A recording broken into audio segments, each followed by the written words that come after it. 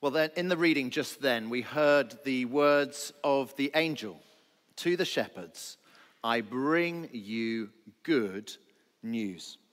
And quite frankly, just like those poor shepherds on a winter night in the fields of Bethlehem, so to us today on a winter night in this field of Clapham, so too we are in need of good news, aren't we?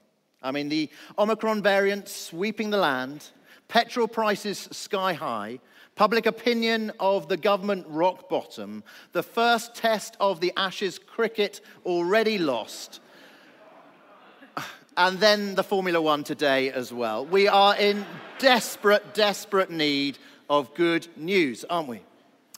Well, console yourselves, first of all, that at least I hope you're not, one of the employees of the mortgage firm Better.com in the States. Earlier this week, 900 of them were invited onto a Zoom call with their CEO in the run-up to Christmas. Great, they're thinking, here comes the Christmas bonus. And this is what the CEO said to them. He said, "Hi, everyone. Thank you for joining. I come to you with not great news. This isn't news that you're going to want to hear. If you're on this call, and 900 of them were, you are part of the unlucky group that is being laid off. Your employment here is terminated, effective immediately." Delightful. Happy Christmas. The angel said, "I bring you good news." The CEO says, "I bring you not great news." And quite frankly, at the moment, even if we haven't been sacked from our job via a Zoom call just before Christmas, most of us, I am guessing, our feelings at the moment are tending more to the not great news. And so the question is, for us tonight, where can good news be found this Christmas? Because it seems in short supply. Where can we find good news? Well, those words of the angel to the shepherds, what did the angel say? He said, "I bring you good news that will cause great joy for all the people. Today, in the town of David, a Savior has been born to you. He is the Messiah, the Lord. And this will be a sign to you. You will find a baby wrapped in cloths and lying in a manger." Well, for Boris, he was hoping that the birth of his and Carrie's baby this week would be good news, a welcome diversion from all the bad news that's been emanating from Number 10 recently. But why, in these Bible passages, is this baby good news? Well, the clue is in all the babies' names. I wonder if you noticed throughout all the Bible readings that we've had, all the different names given to this baby. I mean, in the second reading from Isaiah, they were stacked up, the names of the baby: Wonderful Counselor, Mighty God, Everlasting Father, Prince of Peace. But just take this evening, particularly the three different names for the baby given by the angel to Mary and to Joseph. To Joseph, the angel says this. He says, "You are to give him the name Jesus, because he will save his people from their sins." You see, the name Jesus is the Greek form of Joshua, which means the Lord saves. The name Jesus tells us the good news that we can know God's pardon for the past. We can be saved from our sin. And then the angel continues to Joseph, and the angel says they will call him, the baby, they will call him Emmanuel, which means God with us. And if that is true, if it is true, God with us, well, then that is pretty good news, isn't it? That God loves each one of us so much that he came to be present with us on this earth and to share all the experience of our lives. The name Emmanuel, it tells us that we can know God's presence for the present. And then to Mary. Well, the angel said that this baby will be great and will be called the Son of the Most High, and his kingdom will never end. You see, the good news of this name, the Son of the Most High, this good news, it is for the future. This offer of being part of Jesus' kingdom forever, God's paradise for the future.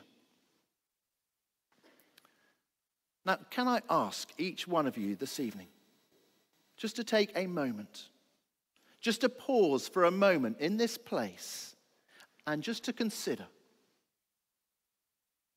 if that is true, is this good news, is it for you?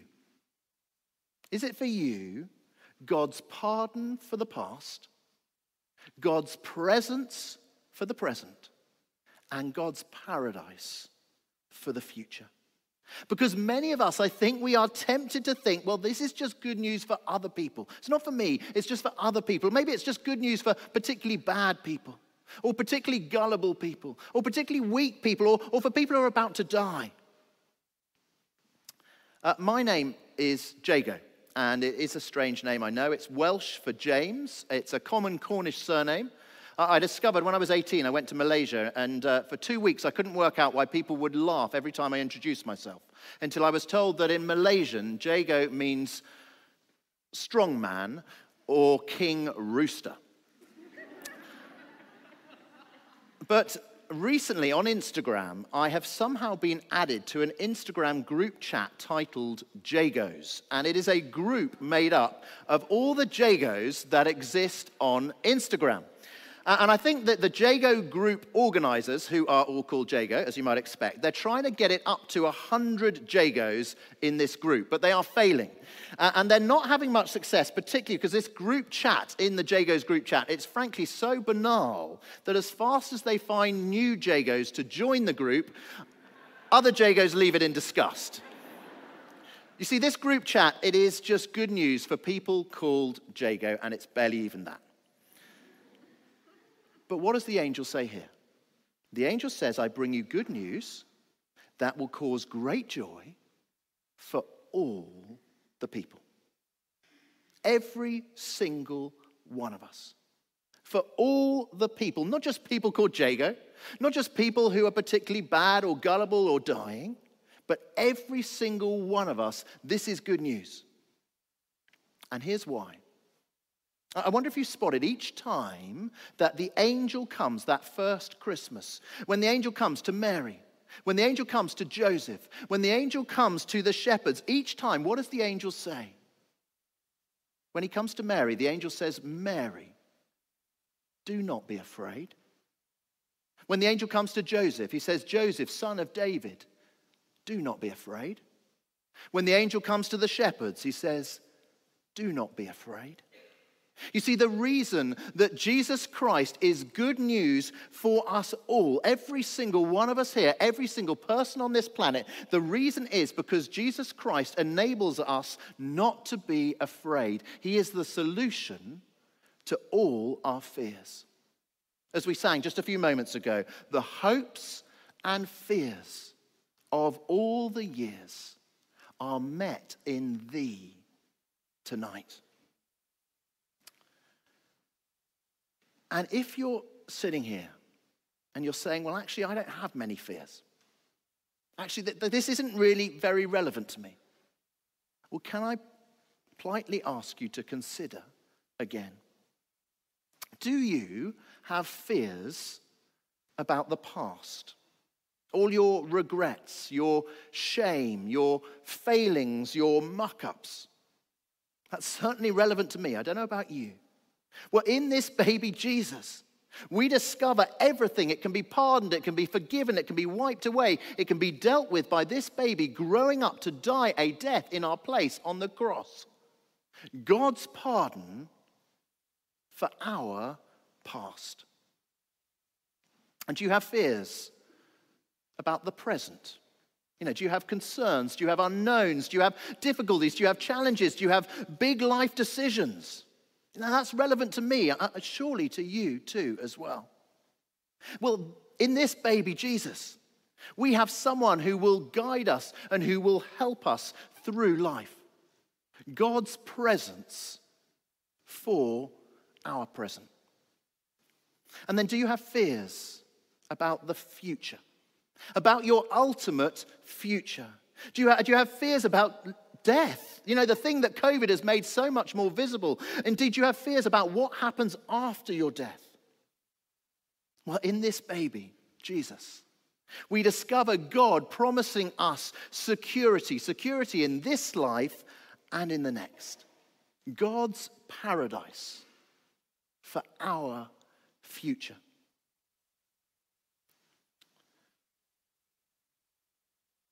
One of the biggest hits, the biggest success stories of the last 2 years during the pandemic has been Charlie Mackesie's book, The Boy, the Mole, the Fox, and the Horse.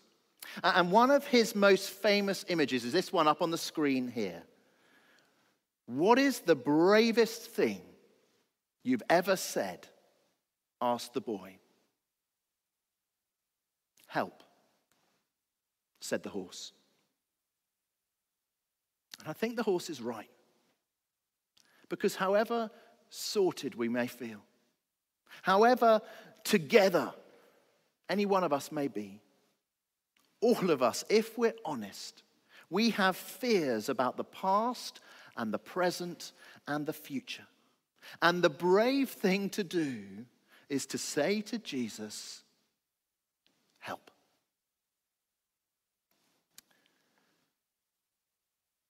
Dietrich Bonhoeffer, he was an incredible German pastor who tried to overthrow the Nazi regime in the Second World War, and he was sadly captured and he was executed as a result at the age of 39.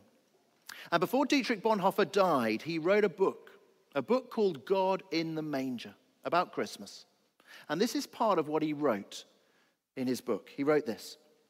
He said, "We have become so accustomed to the idea of divine love and of God's coming at Christmas that we no longer feel the shiver of fear that God's coming should arouse in us.